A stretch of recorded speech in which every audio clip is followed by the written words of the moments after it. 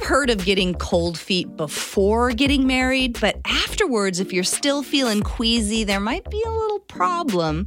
Michael Smith got married last Friday night, and then apparently he just completely freaked out. Immediately following the ceremony, instead of walking hand in hand with his new wife to the reception room to be introduced as Mr. and Mrs. Smith, he ran, jumped in his car, and sped off.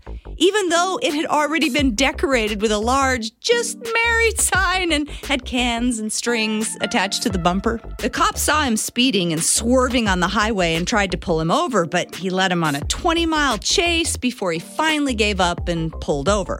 According to the cops, he told them, quote, "I just got married, tied the hitch for good, swore I'd wear that ball and chain forever. I freaked out, man. I was just trying to process everything." He talks like no other human being that's ever existed. An interesting person.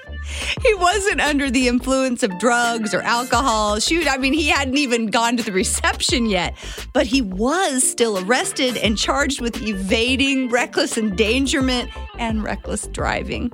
You know what I'm wondering, though? What does his new wife think of all this? Can't you get an annulment I think in most states, like 90 within a certain days or period? 30 days or something like that? It's like a warranty. An annulment. Yeah. And then nobody should ever date that guy again. I know.